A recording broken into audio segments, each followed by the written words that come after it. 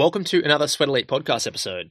Matt here. Thanks for tuning in to this one that's being recorded from Tokyo, Japan, where two of us from the Sweat Elite team are based for a few weeks studying the elite Japanese running scene.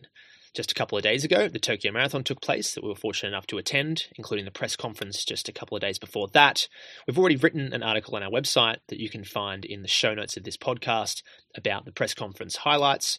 And the day before that, we attended a training session with an Ekiden-winning Road Relay University team. Tokai University, that's based just out of Tokyo, invited us to a track session of mile repeats, which was a fascinating experience.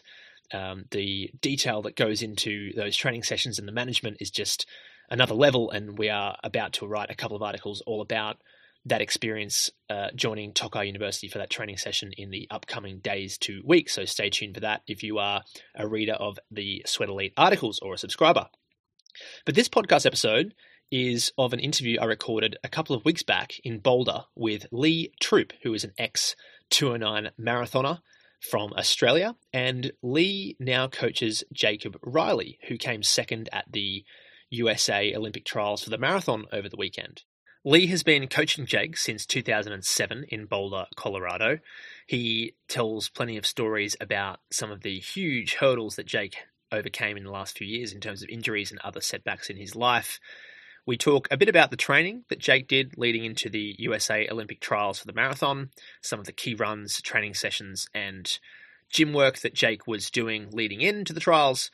But most of the podcast episode is about Lee and his career as a distance runner. As already mentioned, he has a personal best of 2:09 for the marathon, 2:09:49 it was from the Lake Buell Marathon in 2003.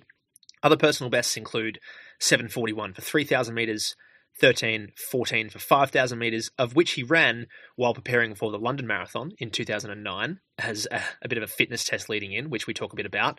He has a 10,000 meter personal best of 27:51, half marathon personal best of 61:00. So Lee's resume is extremely impressive, not only as an ex-distance runner himself, but also as an elite distance running coach these days.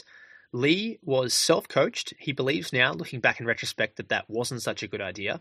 He shares all of his reasons for why he believes this. He talks quite a lot about his training in the past, some of the key training sessions that he used to do, and one really interesting quote taken from this podcast episode that I'm going to share now, so this is Lee talking, is, "It takes years to be a good runner. I was just impatient. If I had just let natural progression be the indicator for me, I think I would have run faster and I wouldn't have had the hardships that I did." So Lee believes that he became quite impatient during his career in trying to force results and not let sort of natural progression be the indicator for him. And we talk a little bit more about that topic as well, which I think everyone will really enjoy. So that's about enough for me in this podcast episode. Before I transition to the audio recording from a couple of weeks back, recorded live from Boulder, a huge thank you to the Sweat Elite subscribers that help keep the content coming at Sweat Elite. If you're interested in subscribing and accessing all of the almost 500 now articles on the Sweat Elite website about elite distance running training, which is thousands of hours of reading, check out the link in the show notes to see what you get as a subscriber. It costs only $1 a week, which is only the cost of, a coffee every couple of weeks. So we really appreciate you subscribers and all of you that have rated the Sweat Elite podcast 5 stars, of course. If you have enjoyed a Sweat Elite podcast episode, we would really appreciate your rating as well. That's about enough from me. I hope you enjoyed this podcast episode with Lee Troop.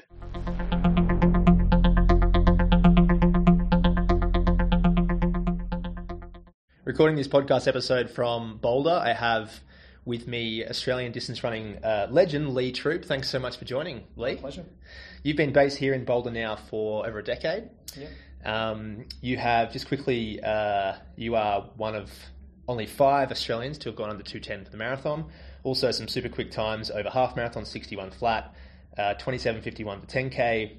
On the track, 13:14 for 5K, which was an Australian record, which I'd like to talk a little bit more about in this podcast episode because that was in preparation for a marathon. I know where you got that, but 31:28 on the road, that's a little skew-whiffed. Sorry, I've got his PBs written down here, and I've got a 10K road 31:28, which is obviously a mistake. What is your road 10K PB? 28:34. 28:34. Yep. Yeah. No, I was actually skimming through them going, that can't be right. So I'm going to skip that one. But yeah, you actually initially came out here for a year in 2008, was it? 2009. 2009 to run Boston and New York. and you're still out here in Boulder doing some sort of, you initially were involved in Boulder Track Club, but you've started a new thing, which we'll get into soon. But again, really appreciate you joining the podcast, and I'd really like to learn more about sort of your ideas around training. You coach quite a few really elite distance runners now here in the US. And I guess we can start off by talking a bit about how you've been helping Jake and how he ran 2:10 at Chicago last year, and how you initially got involved with coaching him, and we can take it from there. Yeah, Jake, he was with the Hansons group in Michigan, so with Keith and Kevin, and he'd come out of Stanford, and I remember being at the 2014 cross country championships, and saw this kid just blow everyone apart, and it happened to be Jake Riley, and like I said, he just joined the Hansons team, and so I had known him for a little bit. I knew of him, and anyway, he moved here in 2017. So he'd had a couple of years with some Achilles injuries, and he got married, and he was in Seattle, and wanted to stay there. And Keith and Kevin were pretty keen on having people be in Michigan where they could train, and so he just got a little disillusioned with things, and I guess like a lot of people, decided he'd jump in the car and drive to Boulder because the altitude and the environment's going to make him better, right? And so so he got here, and we met, and so we started working together, and unfortunately he just kept regressing. Like, he'd get ahead and then he'd regress, he'd get ahead and he'd regress, and we'd gone through this process for 12 months, and he then had some other things going on. Unfortunately he was going through a divorce, and so things were just coming at him left, right and center, and I got to a point where I felt that the only option he'd have would be surgery, particularly knowing that 2020 is fast coming. And so we went and saw a sports doctor here in Boulder called Jason Galani, who I'm good friends with. And we went in, and, I'll never forget it. I mentioned this to Jake before we ran Chicago Marathon, but we went in there, and I'd said to Jake that whatever Jason decided that we were going to do, we would go. And if that was surgery, so be it. And I'm anti-surgery, but I know sometimes when you've got your back to the wall, it's probably your only best choice. And so Jason had come in and had been talking to Jake about certain things, and he basically had a haglin on the back of his Achilles, which was affecting it. And so basically they shave it down, they cut it off so that it takes the pressure off the Achilles. And but anyway, in the meeting, Jake was extremely argumentative, and I was starting to get embarrassed. And as Jason walked out of the room, I closed the door and I just said, "What's your problem?" And he's like, "What are you talking about?" And I was just like, why are you like this? And he's like, "I've heard it all before, every doctor's telling me the same thing. It's not like I haven't heard this." And I was just like, "Look, man," and it was in that moment that I just realized that everything that had happened, obviously leaving the Hansons and relocating to Boulder, and then, going through his personal situation and trying to re-identify himself and still holding on to what he had in the past, that just had all come at him. And I just said, "Look, you got two choices. Like, if Jason comes in and says we have surgery, we have surgery. And if, you don't want to do that, there's 50 plus states in America that you can drive to. I'd get in your car and I'd set yourself up for the rest of your life, get a job, and realize that running's never going to happen again." And anyway, Jason come in, and, he'd suggested that we have surgery. And so we had surgery, and, he went through the whole rehab process of, coming back, of time off, and then run a minute, run 2 minutes. And it was an extremely, extremely long process. But, fast forward everything that he went through, we got to Chicago, and I was confident that he could run 2:11, 2:12. He'd really got himself into some good shape. Chicago last year. 2019, yeah. And and then 2 days before the race, I pulled him aside. Actually, the day before the race, I pulled him aside, and I just said, "Look, I can't do the rah-rah speech tomorrow morning." I said, "I need to say what I need to say now." And I basically just said to him, I just said that when he's out there racing Chicago tomorrow, and he's sitting in that pack, when he gets to 25k, I want him to take a look around and see who's in that pack. I said, because after 25k, that's when the race is going to start. And I said, you've got three questions that you need to ask yourself. And the first question is has anyone gone through what you've gone through? And then the next question is anyone in that group as good as you? And then the last one is, does anyone in that group want it as much as you with everything that you've gone through? And I'm always like trying to keep everything calm. I said, but once you get past 25K, I said, I want you to let all your frustrations out. I said, I really want you to attack them and take everything out on them. And just remember that they don't care. They don't know who you are and what you've gone through. They're just out there to beat you. So really turn that into a positive. And I just can't believe the day. You know, he crossed the line and he ran 2:10, and you know, it's certainly up there with one of my top coaching moments. And you know, since that race, you know, he recovered and he ran the club cross country championships and was fourth and had led the race early. And you know, his prep going into the Olympic trials has been absolutely fantastic. And you know, he's one of the most dedicated and committed athletes that I've coached. And I'm just excited to see him on the start line healthy and with a shot of potentially making the US Olympic team. Yeah, that takes place in a week and a half. And you said just before recording that is he fourth fastest time going in? Fourth? He is. He's currently the fourth fastest going in on times in the last 3 and a bit years. But then going in, obviously with the times over the last 18 months, he's ranked number 2.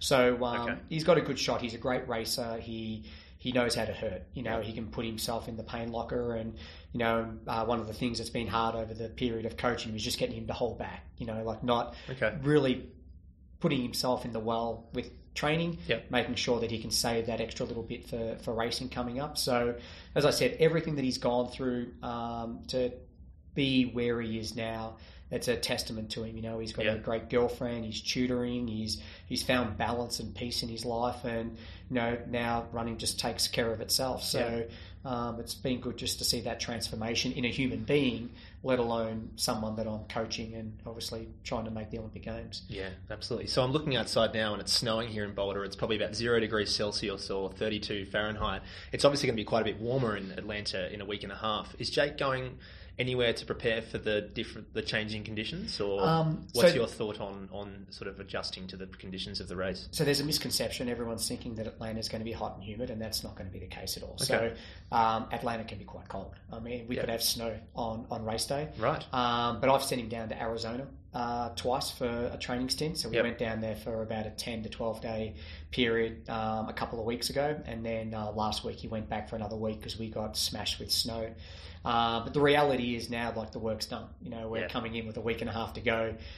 He doesn't need to go to a warmer climate. He needs to sleep in his bed, and he needs to eat healthy. He needs to get his massage. He needs to really just stay in a place of normality and just let the days tick off. Because, as I said, the training's done. So if he has to forgo a run outside and run 30 minutes on a treadmill, that's not a problem. Whereas 2 weeks ago, when you're out there having to do 18-mile progression runs, the last thing you want to do is that on a treadmill. So we'll just, whatever the weather's going to be over the next week and a half here in Boulder isn't going to really determine what we're going to change leading into the race, because, as I said, there's only a couple of key workout sessions left, but everything now is just resting up and absorbing all the training that he's done. Yeah, sure. You touched very quickly on something that I'd love to get a little bit more into, and that's the 18-mile progression run, which is your sort of trademark key marathon preparation session that you prefer to do ideally 3 weeks before a marathon and 6 weeks before a marathon. Let's talk a little bit about that. So how would you, as a coach, sort of structure that, and how would you instruct people to be pacing that run? So basically, if in the perfect build-up, we will do it at 8 weeks before. And then with 6 weeks to go, we do a 3-hour run. And then with 4 weeks to go, we'd go back to this 18-mile progression. And the idea is, basically we just start out extremely, extremely easy. So like the first 3 miles is just warming up. They'll change their shoes. We also do it as marathon assimilation. So we put a drinks table out. So all their drinks are there, so he can practice coming through every 3 miles and picking up his drink bottle and consuming and getting his gels in. So it's really trying to simulate a race as much as possible. Correct. The early parts of it are just so easy that it doesn't really matter. But it's still just practice. Practice makes perfect. So in the one that we just did recently, he started off with the first 3 miles quite easy. And then from 3 to 6 miles, he had to run 5:55 to 6-minute mile pace. So knowing that 3 miles is 4.8 kilometres, he had to hit it in like 17:45 to 18 minutes. So again, just under 3:45 per kilometre. Nothing flash. But then the next 3 miles from 6 to 9, he had to run 5:30 to 5:35 mile pace, which was 16:30 to 16:45. So he's obviously he's like 75 seconds just in that 3 mile patch quicker. Yep. Then from 9 to 12, he ran it at 5:15 pace, which is 15:45. Yep. And then so these splits are for 4.8k. Correct. Yeah. Yep. And then his last 6 miles was at 5 to 5:05 pace, which was running 15 minutes to 15:15 for that 4.8 or 3 mile section. So the last 6 miles is running at marathon pace, and granted, I've graded this about 5 seconds a mile slower because of the altitude. Yep. So, theoretically, he was running like 4:55 to 5 minute pace, and 5 minute pace is 2:10 for the marathon. Right. What we did here was actually significantly quicker than what he did in his lead up to Chicago. So okay. What I did at Chicago was based on about 2:12 pace, and then what I've done here was based on 2:09, 2:10 pace. So yep. And he handled it extremely well, and like I said, he got his fluids in, and we had a couple of his other teammates jumping in to help him. Yep. And yeah, he executed it really, really well. And now the key part is just making sure that, as I said, over the next 10 days, he doesn't get overwhelmed and doesn't get overexcited. I mean, a lot of athletes are already going to run their Olympic marathon trials race in their head 100 times before they get to the start line, and then they're done. So with him, it's like, all right, you're fit, you've done everything right. Now we just need to focus on letting your body absorb everything, and don't be distracted by everything else that's going on. I mean, we just saw a thing that came out yesterday where they asked maybe 30 people for their top 3 picks, and whoever's down at the bottom is always upset that no one knows who they are, right? And that they're going to set the world on fire, and they're all the things that he just doesn't need to know about. I mean, no one expected him to run 2:10, and no one expected him to be in the top 10 at Chicago, and he did that. And so I think there's something to be said about coming in under the radar, focusing on what you can control, and then getting to the race and then executing it. Yeah, awesome. I really appreciate you sharing those splits. I'm sure the listeners would really find that super interesting. I was listening to a podcast with Scott Forbles, obviously one of the competitors that Jake will line up against, and who's probably in contention for the top 3 as well. And he was mentioning that the course at Atlanta's going to be somewhat hilly. Yep. You sound like you really try to stimulate the race as much as possible in that. Did you add any hills into that course, or is that something that you find is important, or not so much? Or so we do a workout here. It's called Telefarm, and basically you run 5K as your warm up, and then it's like on a cross country style course, and basically it's 4 miles of hills towards the tank. And then when you come back, it's a 5K press, and it's slightly uphill all the way back to the parking lot. And so Jake's actually done that a couple of times. Yep. I ran 2:09 doing that workout here. Yep. I was closing out the last 5K uphill in 16:15 at altitude after doing 4 miles of hills. And Jake broke 17, he ran 16:45. It was fairly windy the day that he did it, but that's just a good indicator that he's extremely strong. Yes. And Jake's a cross-country runner, so the course is certainly going to suit cross-country guys, because you've got a couple of tight hairpin turns, you've got obviously a lot of hills, and it's a looped course, so you're just going to be consistently going around on that. And so anyone that's used to being comfortable with being uncomfortable, and can surge when they're not supposed to surge, and can run cross country and know how to control that pain and that effort, is going to have a good day in Atlanta. Yeah, sure. Well explained. And I guess transitioning now to talking more about maybe a bit of your career, and you were, I guess, a big fan of hill training. Some of the quotes that sort of I came across when I was doing some reading was, my favourite session is hills. I used to drive from Ballarat to Geelong. These are locations in Australia, in Victoria, every Saturday for 8 years to run on one particular course that I loved. And there was also a quote, which I'm not sure who actually said this, but Troop lived in the hills. So you're obviously a big fan of hill running. Yep. Has that changed? Or obviously the story you just told is that you still get your athletes to do it, but how much importance do you place on including training on hills, and where do you fit that in? Is it like, do you get people to run on hills on their easy days, or is it a particular one session? Or let's talk a little bit more about that. Or long runs, for example. I guess you can thank Deke and Mona, because hills were part of their diet. Yep. I used to love training on the hill course in Ballarat, and always finishing up Benson's last 2 hills. And going to Falls Creek and obviously running all over hills, and come to Boulder, and we do a 4-mile hill climb up to the amphitheatre up Flagstaff Mountain, and as I mentioned, Teller Farm. So I think Frank Shorter said it best, that hills are speed work in disguise, and whether you're just doing 60-second, 30-second, 15-second reps, or whether you've got like a hill course of varying lengths of anything from 400 to 100 meters, and you're rolling them through, I think the component of strength is extremely underrated. Particularly for distance athletes. Doesn't matter how fast you can run a 400 in if you're not there with a lap to go. And so you need that strength to actually be there. And obviously it's a fine line, right? You want to be able to close out. I never really had top end speed. Like, I could close out in maybe 59 to 61 seconds in a 400, and the Africans are closing out in 52, 53, right? So, but I would give myself every chance to be there up until, the final stages. And that for me worked. I wasn't a speed guy, and, I found getting on the track to be extremely mundane. I'd like to get out into the hills and just crank the hills, and we used to do our long runs, our long 36, 38k Sunday long runs in Ballarat, just rolling hills. So even though we were running easy, we were constantly always running hills, and then we would do workouts on hills.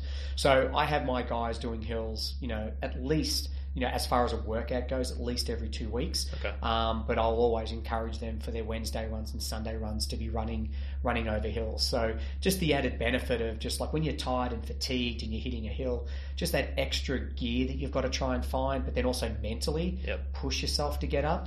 And it's ironic that it's an easy run, but it's still an effort to get up.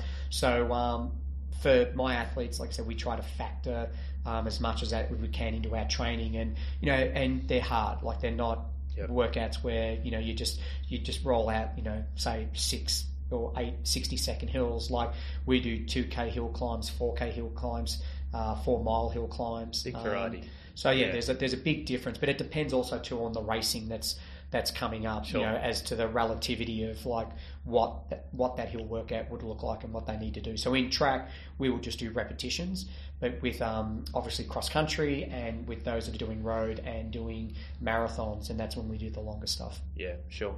Something you actually talked a bit about when I asked about the 18-mile tempo was a 3-hour run that you drop in. Is this just for marathon training, or would you advise that for half marathon as well? You do was it 6, and how long to go before the race would you do that? So 6 weeks before a 3-hour run. But again, like there's got to be like you got to be able to balance where it depends on what races that you do leading into it. You can't get the perfect prep where you're like, I'm definitely going to do this race at 12 weeks out, and because things vary, and obviously depends on where the races are going to be in the date. So I will definitely do it 6 weeks out.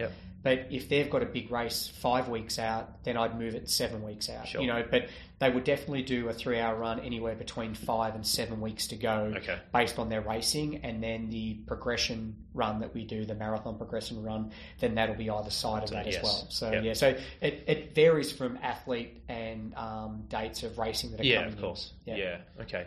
And so let's just take me as a hypothetical. I'm currently training for a race where my race pace will be 3:25 per kilometre, or around about 5:25, 5:30 per mile. What, in that 3-hour run, what sort of effort or pace, or how would you judge that, effort-wise or pace-wise? How would you prescribe that in terms of what I should be doing for that run? Like, so I'm trying to get a gauge as to how fast that run should be. Yeah, whenever we did it, it was just time on legs. Like, it was never so when we do that marathon progression, when we do the 3-hour runs, like, it's all off heavy mileage. So you're just tired. And the idea is just to stress the body.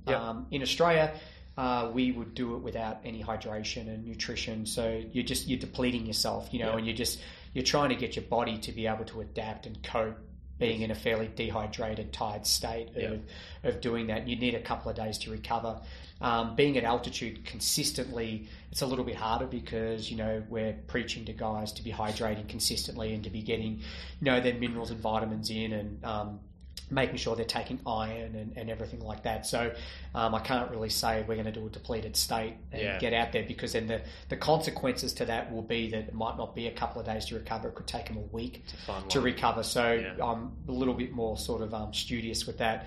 But, on our long runs, I'm always giving them the hydration and making sure that, they're drinking at least every half an hour. So for Jake, he likes to roll it a little bit. So but I always try to make sure that I pull the reins in a little bit, just so that he doesn't, do it too hard.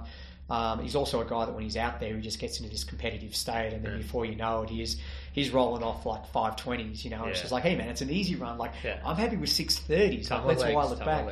So I've sent him up to Magnolia Road to do a few runs. I mean, he hasn't been able to do it the last couple of Wednesdays because of the weather. But, that was like an hour 40 up at like 9,500 feet, just rolling hills and just trying to get it easy. And the other stimulus I wanted him to get was just the impact of the downhill. Because obviously in Atlanta, that's going to be another thing that athletes are going to have to get used to, is not how well can they run up the hill, it's how well they can recover and keep pushing on the downhill. So, but yeah, the 3 hour run's just time on legs. Yeah, sure. I want to talk a bit about a quote that you've, I guess, mentioned at somewhere along the lines that I really thought was interesting. Not having a coach is where I hurt myself a lot. Now, when I first read that, I thought, you were self-coached, you ran 209 and all the other times I mentioned, which are obviously very high level, very, very elite. Why do you think that? That it hurt you a lot? Do you feel like you could have potentially run a little bit quicker, or if you had someone advising you? And I guess I was curious to know more about that thought. I basically like deep down, I know that I should have been faster than what I ran. Like I trained to be a 206, 208 guy. I mean, Deke ran 207 and Mona ran 208, and I didn't look at them that they were any better than me. And I certainly didn't look at them thinking that I'm a heck of a lot better than them. I just looked at them and was like, well, if they can do it, I can do it too. And, I think for me, where things changed a lot, particularly in 2003, was I'd gone to Japan. I'd run 209. I went through 30 kilometers with the lead pack, and Mona was pacing, and we were on basically 2.7 pace. Right. We're pretty much on 2.6 high, 2.7 pace, and he dropped out at 30k, and I remember him screaming, going, come on, hang in there. And I said, the record's going down today. Like, I just felt $1 million, and I hit 34k.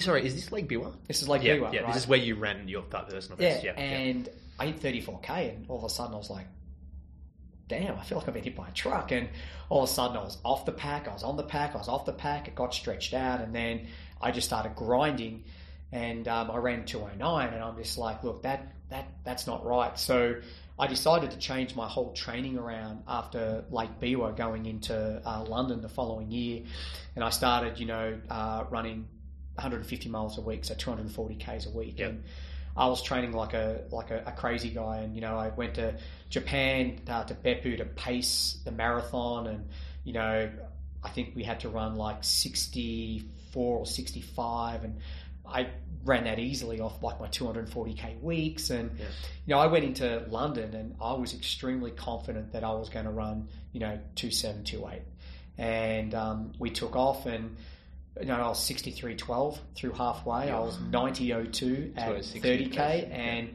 unfortunately we just had a really bad day. Like, it rained, and when we come after the Tower Hotel up onto the Thames, it was a howling headwind, and everyone dropped 2 to 3 minutes. Like, I was with Stefan Baldini, who went on to win the Olympics that year, and we ran over the cobblestones, and Stefan's a lot stronger than me. Like, he's a lot bulkier than I am, and he got this break on me, and as we sort of got up onto the Thames, that 10 metres became 20 and 40, and it was like I took 2 steps forward, 3 steps back, and I crossed the finish line and just broke 2:10. I ran 2:09.58, and I was shattered, because I knew how good a shape I was in.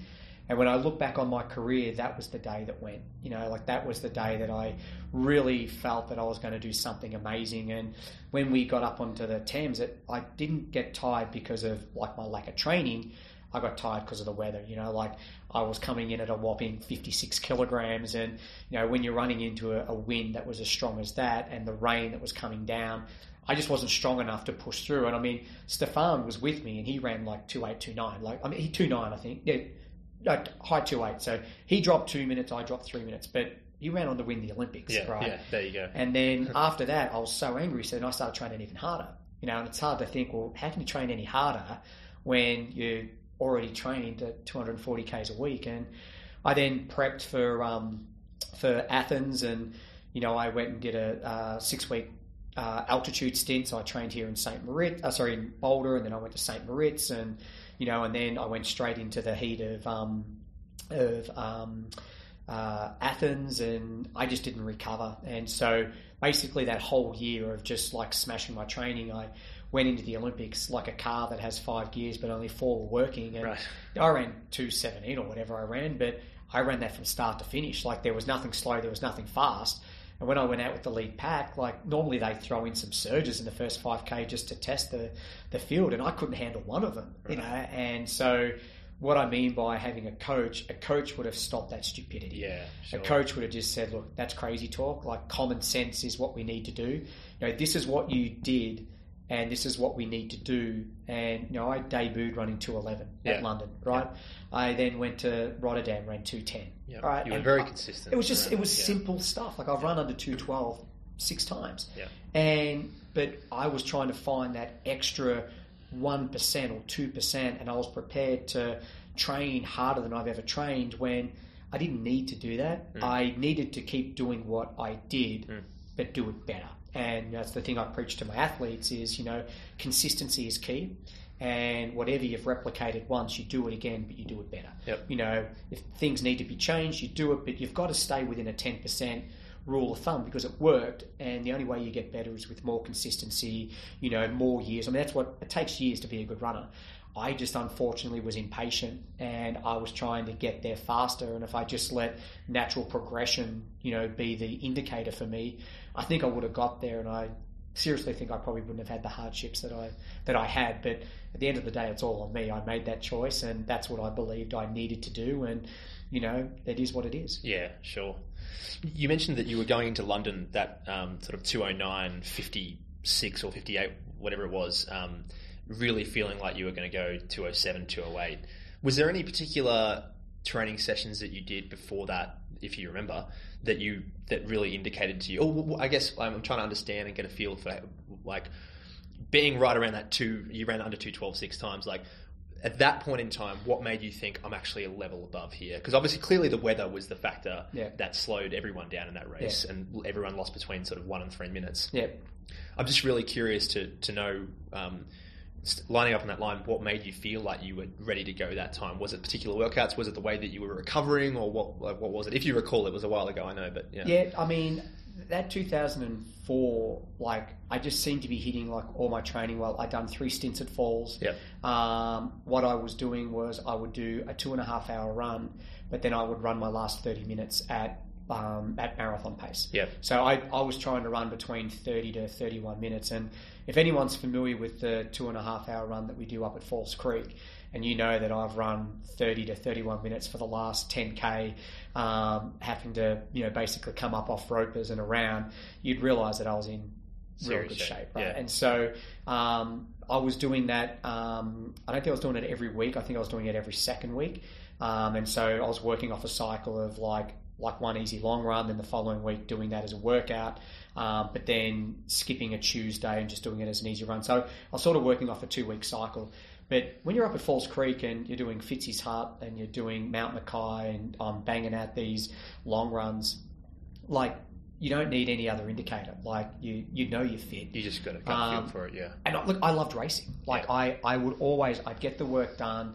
I would just sort of back it down a little bit. I think the thing that is difference between a championship race and a city race is the weather, the course, who the field's going to be, what the pacemakers are doing, and so I could control that variable.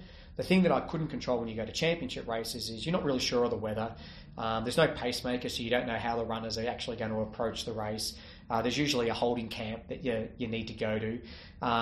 We're going into winter when the rest of the world's going into summer, so you've got to travel. And again, it gets back to having a coach where I could properly plan that. Yes. I mean, I used to bounce ideas off Mona, but at the end of the day, like if I didn't agree with what he said or I didn't like what he said, I'd do my own thing, which with a coach, there's a different level of respect. Like a coach tells you what to do and you listen, but for me, because I've sort of had gone at solo for such a long time, I know I just had these little idiosyncrasies that would always just creep in, that I would always fall back into that trap. But I also could control the summer. You know, like I'd go up to Falls Creek in November before Zatopek. I'd go back up after Zatopek to January. Then I'd go back up in March. And, you know, I just, that period in there I could control, and I really liked. And the training wasn't flash. It was just hard. You know, everyone had done it. Like Clarkey had done it.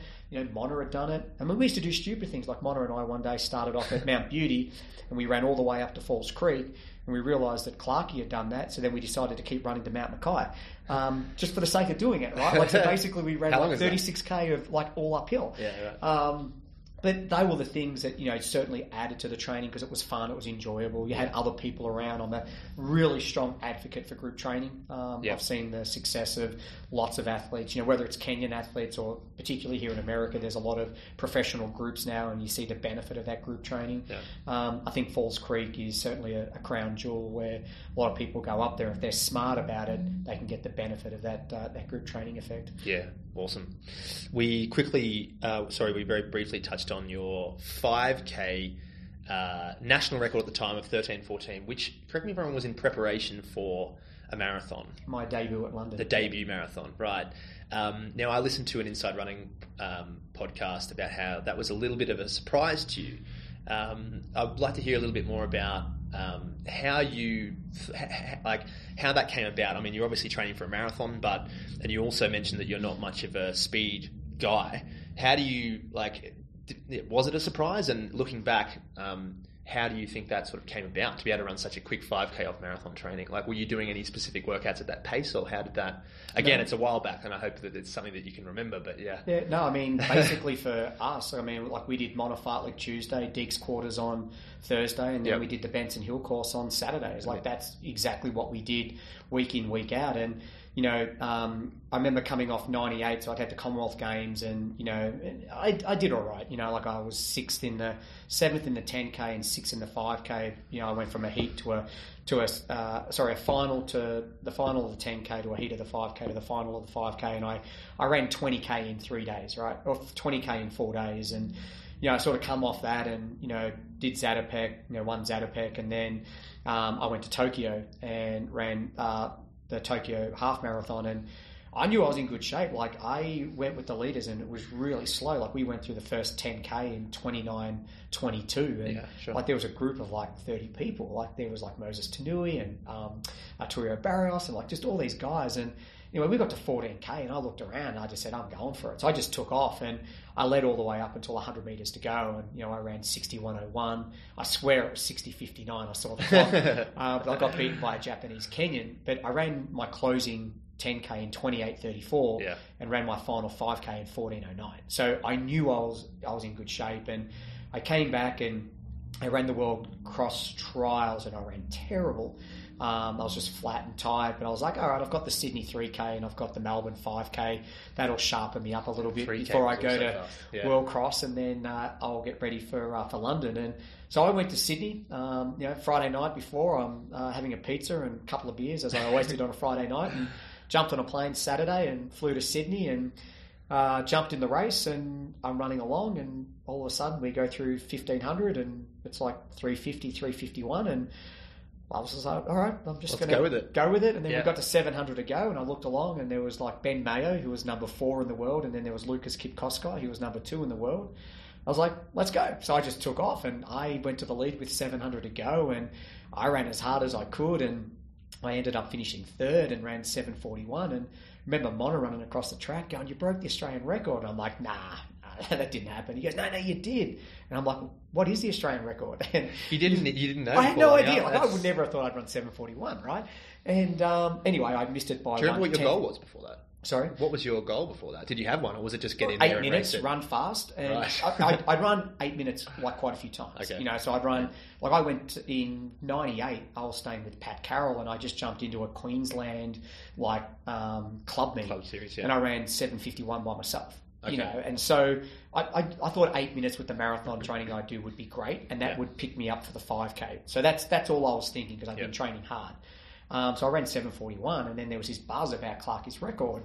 And like it's surreal to talk about it because like look at the legends before me. Yeah. You know, like you had Norwood and Lloydie and Painter and Steve Austin and like you just had these like superstars, and I'm just like, nah, like 13:30, all right? Like let's just shoot for 13:30, and I'd run 13:36 and 13:34, and so I figured 13:30, and then Mona in '96 ran 13:25, and he's like, no, you'll blow it out of the water, and I was like, all right, well we'll go 13:25, 13:30, and then the same thing happened. Like we had Graham Hood pacing, and the pace was spot on, and what was really weird was between the second and third K, the pace was super slow. And so we got to 3K and I was like, you know what, I'm going for it. So I just went to the front with 5 laps to go.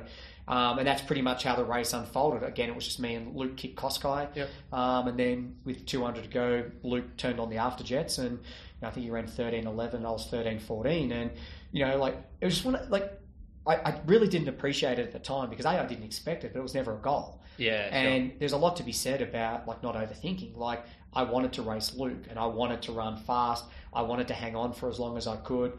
I knew that if it got tough, I'd have my marathon strength to get me over the line. And it played out the way it played out. And I crossed the finish line, and like I said, it was just weird. Like I still look at it now, and like I feel like I just didn't deserve it. It happened. I just happened to be in the right race at the right time, which we talked about London, yes. How I really wanted it, and I just didn't get the right race on yes. that day because of weather. So, they're the things as athletes that you've got to, like, it's ebbs and flows. And on that day, I got something that I didn't really think that I deserved compared to something that I really felt that I deserved. So, and then I look back on it, and I guess years later, and obviously when Len Johnson wrote an article about people that changed the landscape of Australian distance running, and he paid credit to me that this record had stood for such a long time, and everyone had got to the point where they didn't see it was going to happen. And then you think after me, we had Mottram, and then all of a sudden, like you look at now with Patrick Tiernan and like the list just goes, McSween, like it just all of a sudden, like it's just like, I don't know, like, I mean, I sort of took a step back after Len had written that, and I thought about it a little bit, and, it was quite humbling because, like I said, as an athlete in the moment, you want more and you want to do more, and it's only when it's all gone and there's only the dust that's left after it's settled that you just sort of then have to look at what you did and work out what you're proud of and what you're not proud of, and that was certainly a moment that I was surprised but unbelievably proud of. And then I got to be great friends with Clarkie after that. So, it's amazing how it works. Yeah, a quote that I really liked of yours that you mentioned then, but you've also mentioned in another podcast, is that there's something to be said for not overthinking. Huge fan. I fully agree. Is that something that you try and also relay to your athletes now? Yeah. And how do you do that? It's a tricky one, isn't it? Because it's like, firstly, you can't even tell if they're... I mean, to some extent you can tell if they're overthinking it, but a lot of it goes on in their own mind. They might not be sharing that. But how do you help people if they're... Because that's a huge problem many runners face. I think they overthink it. They get to the end and just think that they did their head in maybe even before they started. Yeah. How would you advise someone on how to cut that out? I loved racing. I mean, if I had $1 for everyone being in the best shape of their life before we started a race, like I would be extremely wealthy. Like, but I used to just be cool, calm, collected. I used to crack jokes and used to love trying to get in people's heads, and that for me was my mantra. It's like, if I can be funny and do these things, then I'm not thinking about the race. The 3 worst races I had in my career were 3 Olympic Games. Take away Sydney, unfortunately, I tore a stomach muscle, and I certainly didn't go in there with that angst, but certainly Athens and Beijing, I overthought the process. I mean, I was consumed by the Olympics. I was after redemption. I knew that I could be a top 10 runner, and I used to put like little motivational quotes on my bedroom mirror because that'd be the first thing you'd see in the morning and it'd be the last thing you'd see at night. And I analysed, overanalyzed, and then psychoanalyzed, and then by the time I got to the race, I was flat. And when going into city races and racing in Australia and being around my friends, I could control the narrative, right? Because you're in your home environment, and just when I got outside of that, I overthought things. So with my athletes, it's just checking in with them, and it's trying to keep things simple. And I can always tell when they're at that point of stress in their body language and in their approaches to me, and like whether they snap at something that's extremely like trivial, and so then it's just like trying to change things. I'm like, like let's just have the afternoon off tomorrow, or I did have you down for 12 hills today, let's just do 8, or let's just go out and have a beer, let's just chill, let's just shoot the breeze and go with that. So everyone is different in how they approach things. Like they're also different in how they plan with what they want to do.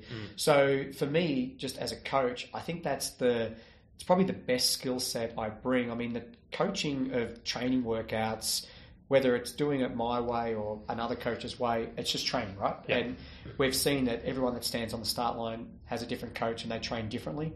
We know that food can be different, like whether you're in Mexico, whether you're in Japan, or whether you're in Australia, the food and culture's different. And then the technology that we have is accessible to everyone. Yeah. So I think the real key pin is having that coach, having that confidant, having that person you have faith and trust in to help let that go. And I keep telling everyone, I want to be the rod.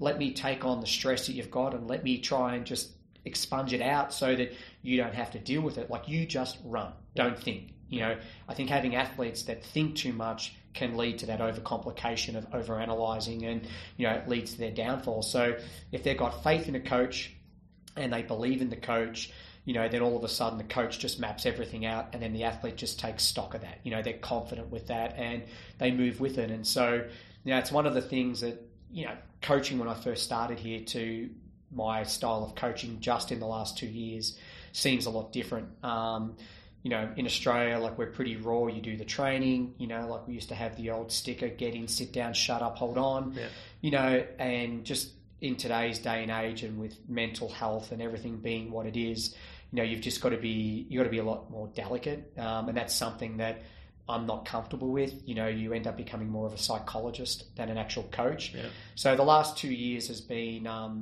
it's been difficult for me to have to just change and adopt some different ways of approaching my coaching with my athletes.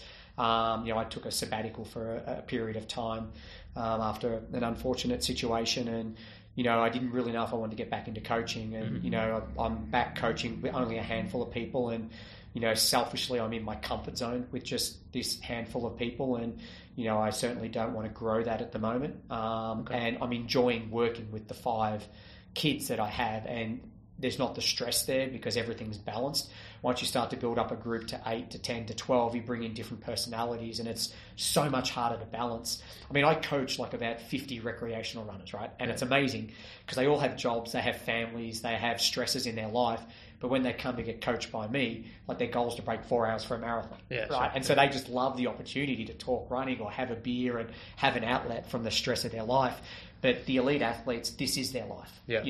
Everything that they're dealing is to be the best that they can be and to eventually try and make Olympic representation or national representation. And so they're just on a knife's edge. And I certainly wasn't like that as an athlete. And in Australia, we sort of, we talked about the club system of our sport where we're all in clubs and we know people and we have jobs, and, we might meet after work at 5:00. I mean, here in America, everyone wants to be a professional athlete. So they risk everything, give up jobs and take up life savings from parents to shoot for this one chance of making it. And if they don't make it, or they get halfway along their goal and then know that they're not going to make it, then just all of a sudden it unravels. And it's really hard as a coach.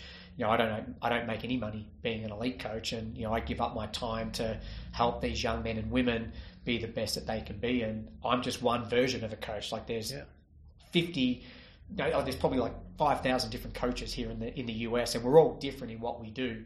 Athletes, usually want to find a coach, and they've read about it or they've seen an athlete have results and they think that the grass is greener on the other side until they get there. And then 6 months later, you're at loggerheads with them because they're trying to change you. They're like, well, in college, this worked for me, or, in my last group and with my last coach, I used to do this workout and it worked for me. And that's when you just know it's not going to work. You're trying to jam a round peg into a square hole. So I always say, look, if I'm not the right coach, there are other coaches that will find you. A coach shouldn't have to change you just should know whether you're in line with that coach and you have similar philosophies, similar values, and, you have similar work ethics that are going to allow you to do that. Like, I'm a blood, sweat and guts guy, like my athletes that I have, that's what they exude, and that's why I seem to have, a comfortable platform at the moment with them, and an enjoyable one. Yeah. And you were as an athlete, and you still are as a coach, a big fan of keeping it very simple. You actually mentioned that Steve Jones, who you know, you're a big fan of his very simple training philosophy, and you also try to avoid, I guess, maybe not the right word, but you don't tend to like athletes to, for example, be looking at splits too much in training and in racing. What sort of technology are you a fan of, including in training and racing, if any? And you told a very good story that I heard about a race that you didn't really look at any splits, but you ended up, I think it was Berlin Marathon, where you ended up running 2:10 mid, but it was quite a surprise to you because you weren't really looking at the splits and you were more just sort of like running to feel. And I'd like to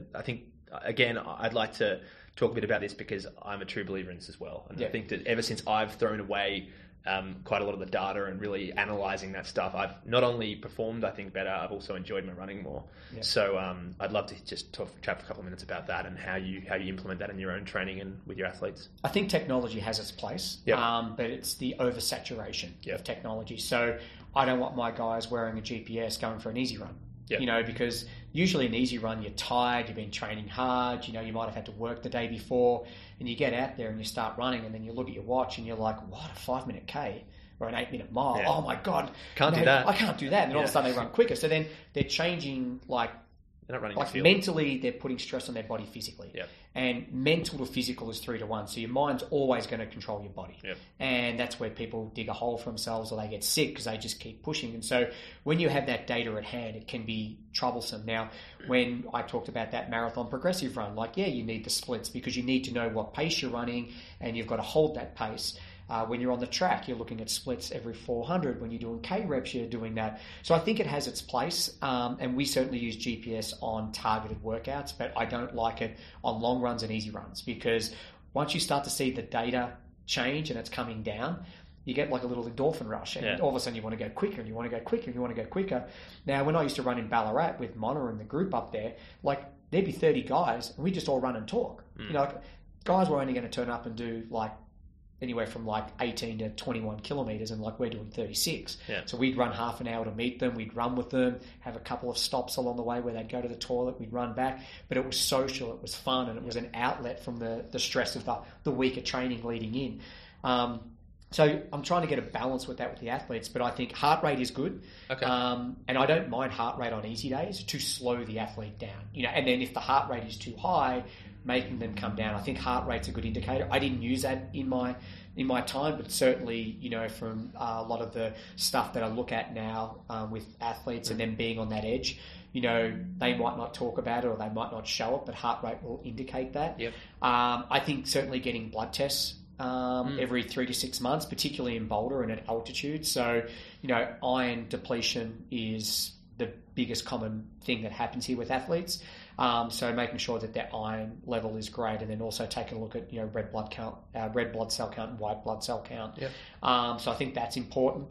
And then everything else is just up to determination on what an athlete may think that they need. I mean, I've done altitude studies and I've done heat chamber studies. I mean, I just feel like that it was just more information than I needed, right? You just get out there and run.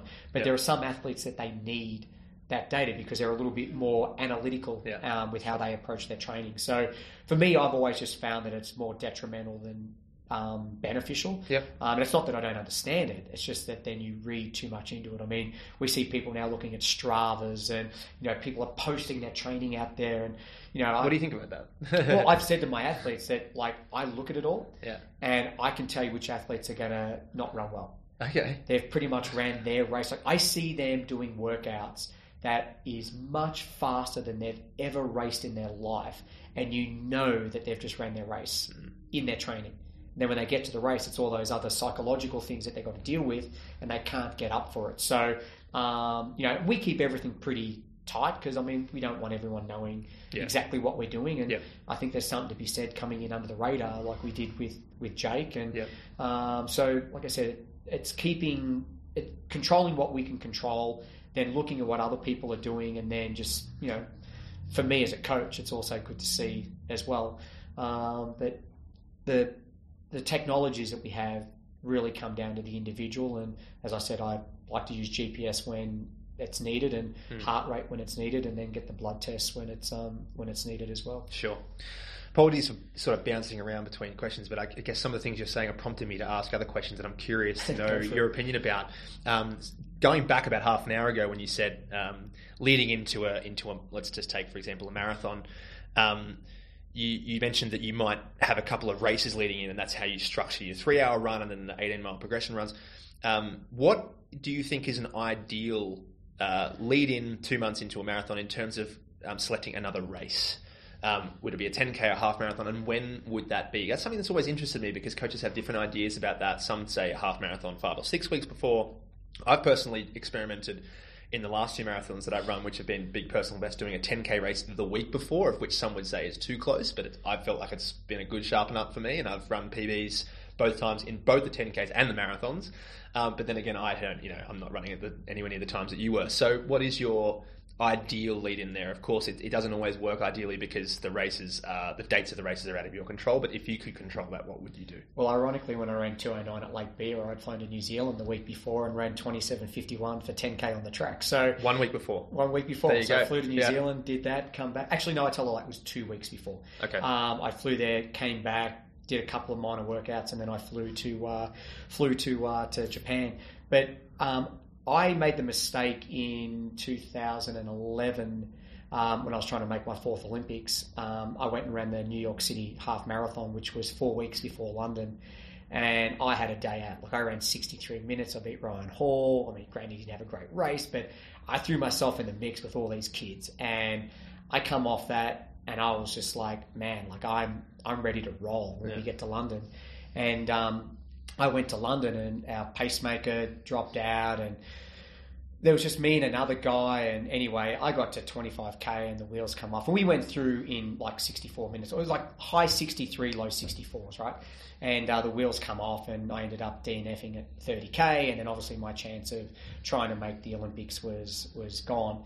And so Dick Telford, famous Australian coach, huge fan of, and I was talking to Dick, and Dick was like, yeah, we never let the guys do a half marathon within 6 weeks. 4 weeks is too close. And when I went back and I looked at it, I found that to be fairly accurate on, because it's the effort that you put in, the recovery you've got to take, but you're also still in the critical phases of your marathon prep. Like your marathon prep's leading up until 2 weeks to go. Yeah. And so that can derail it. So I would be thinking that I'd like to have something done 8 to 6 weeks before. If it happens to be 10 weeks before, that's a great block for a half marathon. And then I'm a big fan of 2 to 3 weeks out running a 5 mile or 10K race as a rust buster, get those legs sharpened up. When I ran New York, which was my last marathon in 2014, I'd got myself in unbelievable shape as my last race. And that's all I focused on, was just like making this one count. And I ran a 10K in Denver 2 weeks before. There was a lot of downhill, which I wasn't expecting. And one of the problems I've had with my old busted up body is my SIJ joint. And unfortunately that flared up. And so I went into New York banged up, unfortunately. So I think you've got to be selective. As you get older, you just can't go and bang out a 10K race 2 weeks before. Right. But as I said, when I ran 209, I flew to New Zealand and ran 27:51 on the track. Yeah. So I think, looking at everything, and that was the problem that I have as I got older, is I kept comparing everything I did in my prime. Yep. I never started to put in gradients of, all right, we need to adjust this 10% now because I'm older. Yep. I just would always want to go to the paint every single time that I would train. Because I was broken, that was my mentality the whole time, and hence why, the latter part of my career I was injured, and I was always like chasing to get myself healthy. And but yeah, like I said, looking at it all now, it's just like, I could have been a little smarter on that. But I think for racing, I got it right at that time. Like, I remember before I ran 209 at London, I did a 5 mile race in just outside of London. And ran really, really well on that. And then that set me up for... Was that the week before? No, it was 2 weeks before. Yeah, I ran 24... low on a really hilly course, and then of course I ran 2:09 at London again. So I found at that time in my peak, it certainly worked if I had that, and that's what you were focused on, was like, all right, I've got to get to this race. I mean, I ran Balmoral Castle, like, so there's a lot of things that I had done in that peak part of my career that worked, that as I got older I tried to replicate it and it didn't. Sure. Strength training. What are your thoughts on incorporating that? What did you do as an athlete? How do you, if you're able to share anything, as the athletes you currently coach, did you, as an athlete, lift weights? I do know that you did quite a bit of core stability work. This is a very, what's the word? Not controversial, but I guess coaches have many different opinions about this. Yeah. I've spent quite a bit of time in Kenya where they don't do any weights over there, but of course they run so much on hilly routes. So what is your opinion on sort of both lifting weights but also strength training in a sense of doing core stability as well? Yeah, well, we've certainly seen a swift change in incorporating strength work now. I mean, we see a lot of athletes using kettlebells and things like that to help.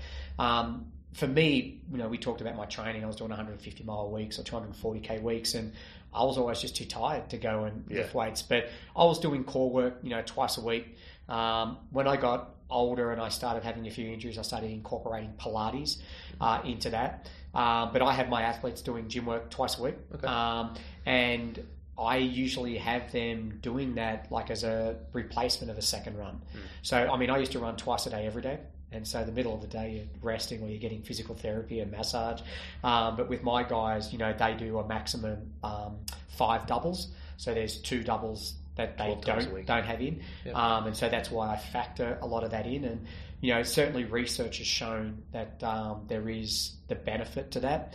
But I guess it comes down to A, who's instructing it, and then 2, when you're incorporating it, and how you incorporate it. I mean, I think the most important thing to remember is that as a runner, you've got to run.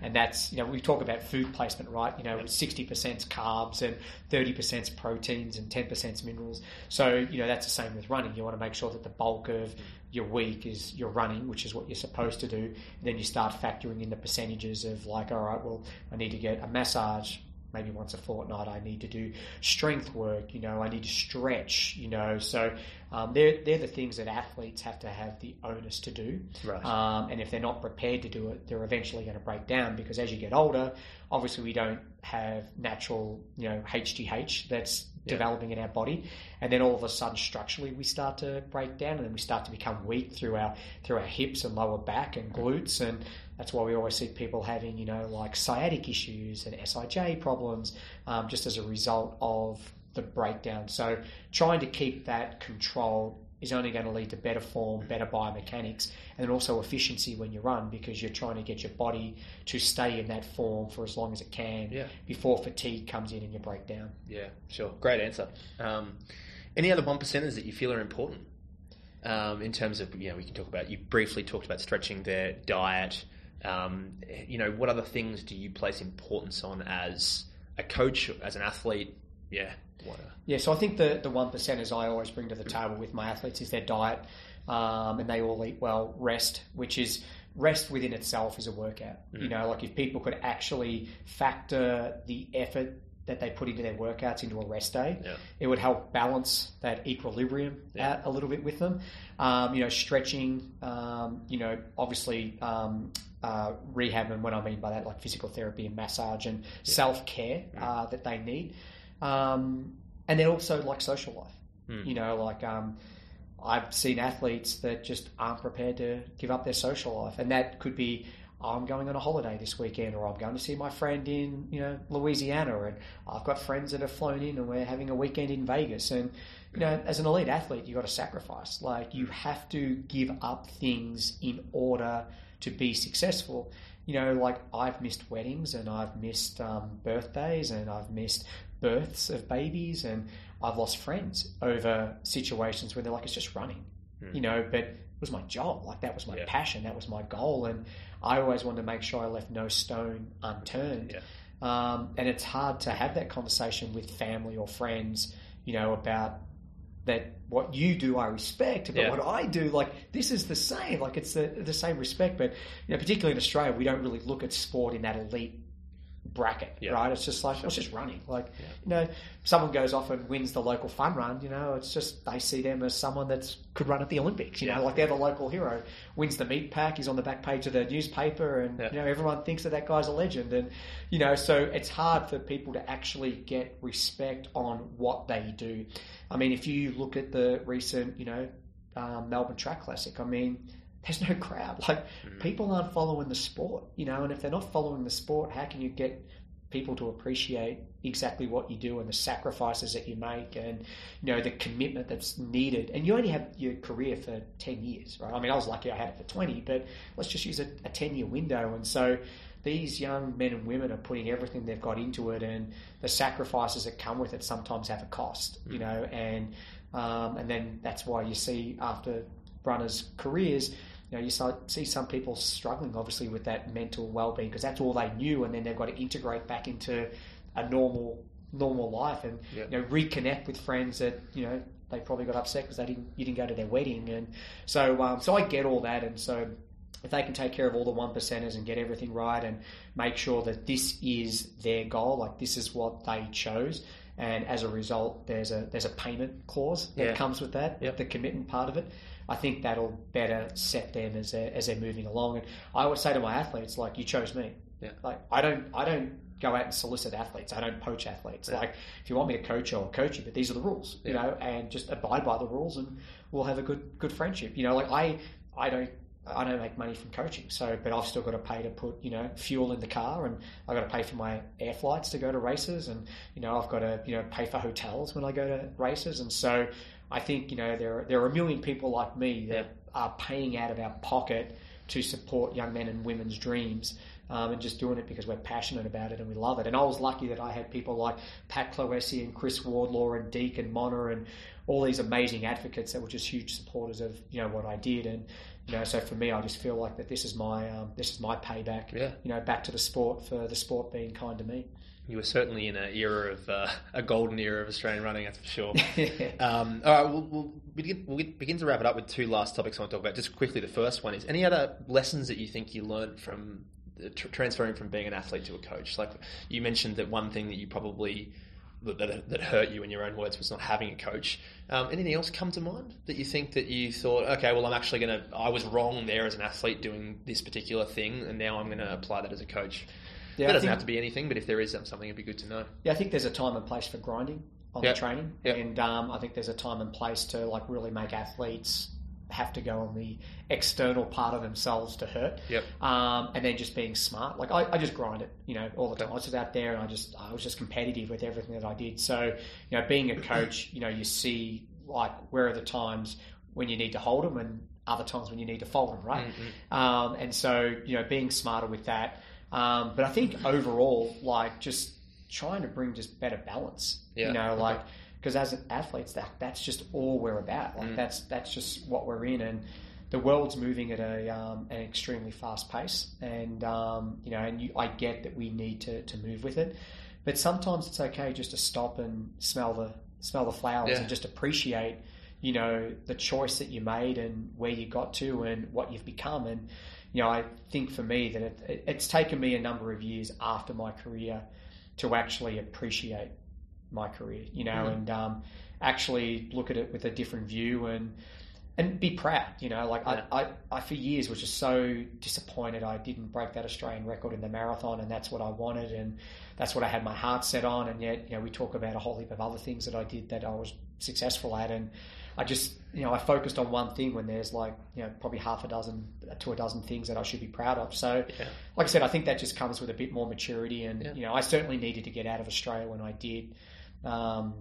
You know, I sort of feel like that, you know, that case of sort of being a big fish in a small pond, and I know I was just starting to get disenchanted with things, and just I didn't really know what I wanted to do. And then sort of coming to America, it was just like, all right, I can be me, and, you know, no one knows me, you know. I mean, obviously it's different now after 11 years and, you know, having had sports stores and, you know, putting on running events and coaching athletes. But, you know, it's just, I just sort of needed that. And of course, now I look back and, you know, America is the leader of so many things. Yeah. It's so big with everything, and it's so polarizing, and it can be extremely aggressive at times and unforgiving at times. But then I look at Australia and I was like, that's what I always thought Australia was like. Australia's so tiny, and there's nothing there that needs to be on that platform because we are small players, And so I look at things with a much different perspective, and like I said, probably a much greater appreciation of like how our system is and what we have and what we've done and what we've gone through, and I certainly believe that our sport in Australia could be better, and I think everyone agrees with that. And I think there's a lot, I see, obviously board members that are leaving that have been previous athletes that I've always had hope that could change it. But, when you're getting people like your David Colberts and Tamsin Lewis and all these people that are leaving, and we've still got the same bureaucrats or different bureaucrats, but with the same mission of just really not, promoting the sport to where it needs to be.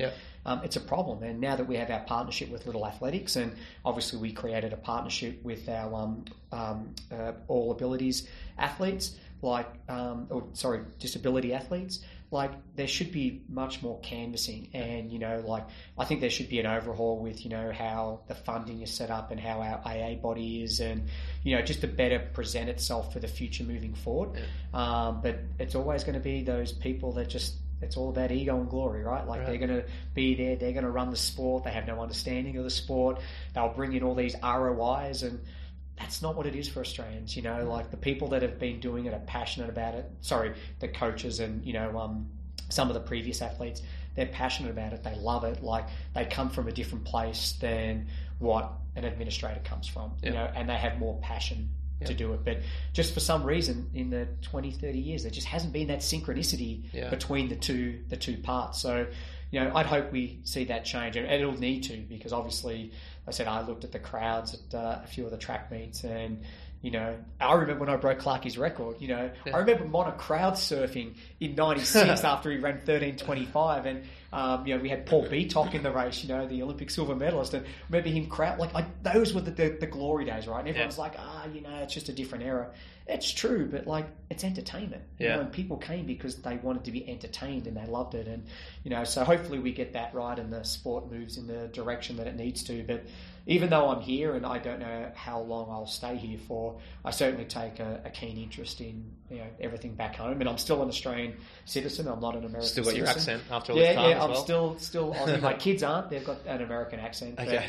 But, like I said, I don't know when we will plan to potentially go back, and but when I do, I'd love to still be connected to the sport, and I'm loving seeing obviously the young crew of Genevieve and like I said, Ryan Gregson and McSween and Patrick Tiernan and all those guys that are just obviously the next level of kids coming through. Just loving, enjoying watching them. Yeah, for sure. Thanks so much for sharing that.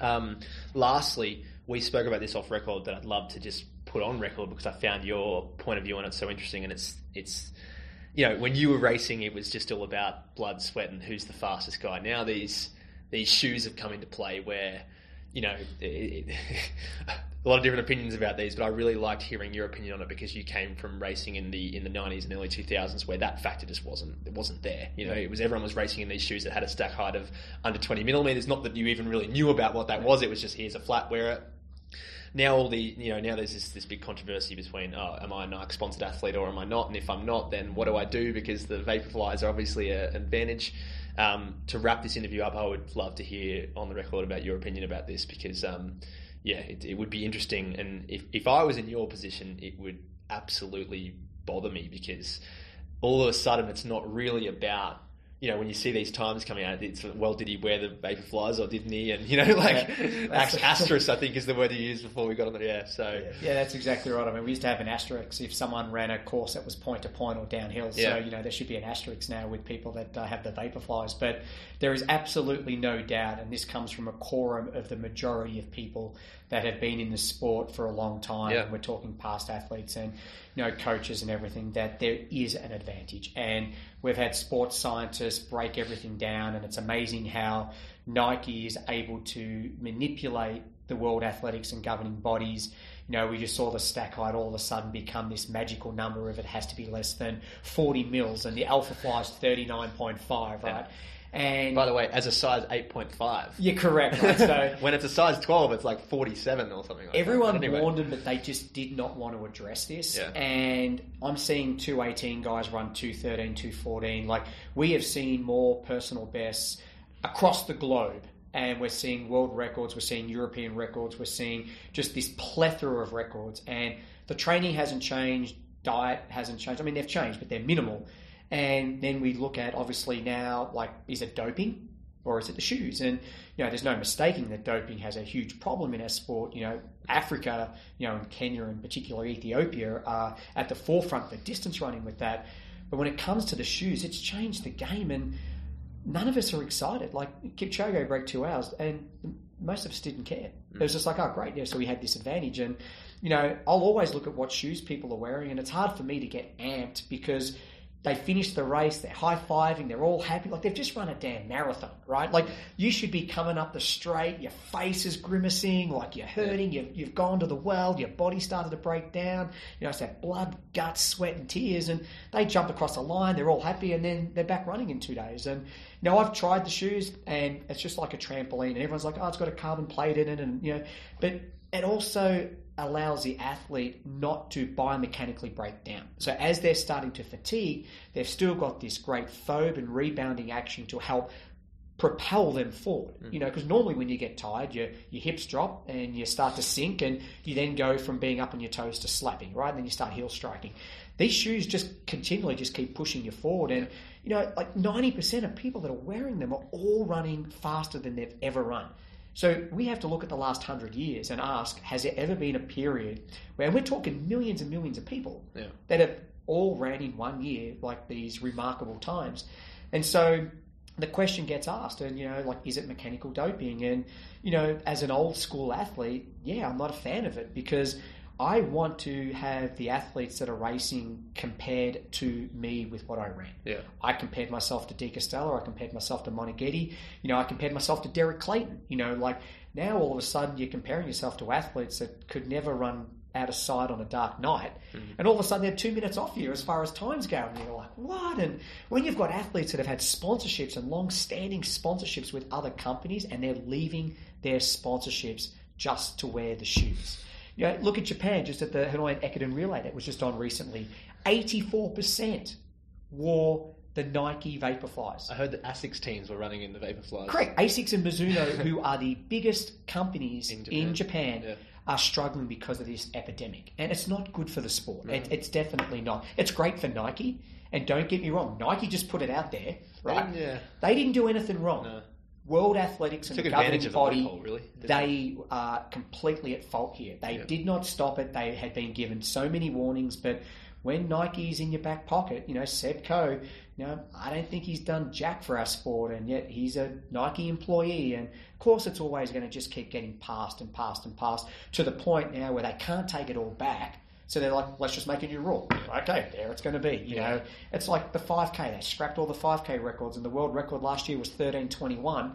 And then all of a sudden we saw Cheptai run 12:51, and everyone's like, it's a 27-second people have world actually record. Run faster than that. I was like, no, Sammy Kipketer ran 13 minutes at Carlsbad, back in the early 2000s. Like I said, and I talk about our sport in Australia. You just got to look at it at a global level. I mean, dropping the 10Ks, looking at dropping the 5Ks. Our sport is just in a crisis, and it's sad as someone that had come through as a young child doing track and field to then able to do it at an elite level and now coaching in it. I've been in it for 35 years. It's just sad to see it just be on this cusp that it could go either way, and so I certainly think that there needs to be an overhaul with that. I'm glad that I actually see now a couple of athlete groups that are now advocating for other athletes and are going to take stance on things, and if it means they've got to boycott Diamond League meets, then so be it. They're going to do it. Hopefully the voices will be with the athletes, and we'll see change, because again, these administrators and bureaucrats, they're just not in line with the passion that the athletes have, and the coaches too, I might add. Lee Troop, thanks so much for all of your insight. Super interesting for me to listen to, and of course all the listeners I'm sure will take a lot from it. To wrap up, I guess the way that I normally wrap up interviews is is talking about where people are on social media. If not, I actually didn't back check that. Is that something that do you have an Instagram or a Facebook that people can learn from you, or is that something that you try to stay a bit more private about? Or Twitter. I think it's Twitter, just Run Troopy, and I think Instagram's at Lee Troop 73, and I have Facebook. But a lot of the content that I put out there, like if it's not with my family to show my family and friends back home in Australia what we're doing, it's usually just about my athletes. So I certainly don't use it as a portal for me or to talk about me. I mean, my career's over. I'm done. I'm just I'm pretty much dust now. So everything else that I put out there is more in context to just where I am in life with family, and then obviously with my coaching and my athletes. So, but I'm certainly on other feeds, and I certainly have a good following of people that still follow what I do. I wish I had more to put out there. But like I said, it's the world's become now a social media stream, and it's a way of connecting, right? So I'm an open book, and anyone can follow what I'm doing, and awesome. It's all good. Cool. Appreciate your time so much, Lee. All the best. Thanks, mate.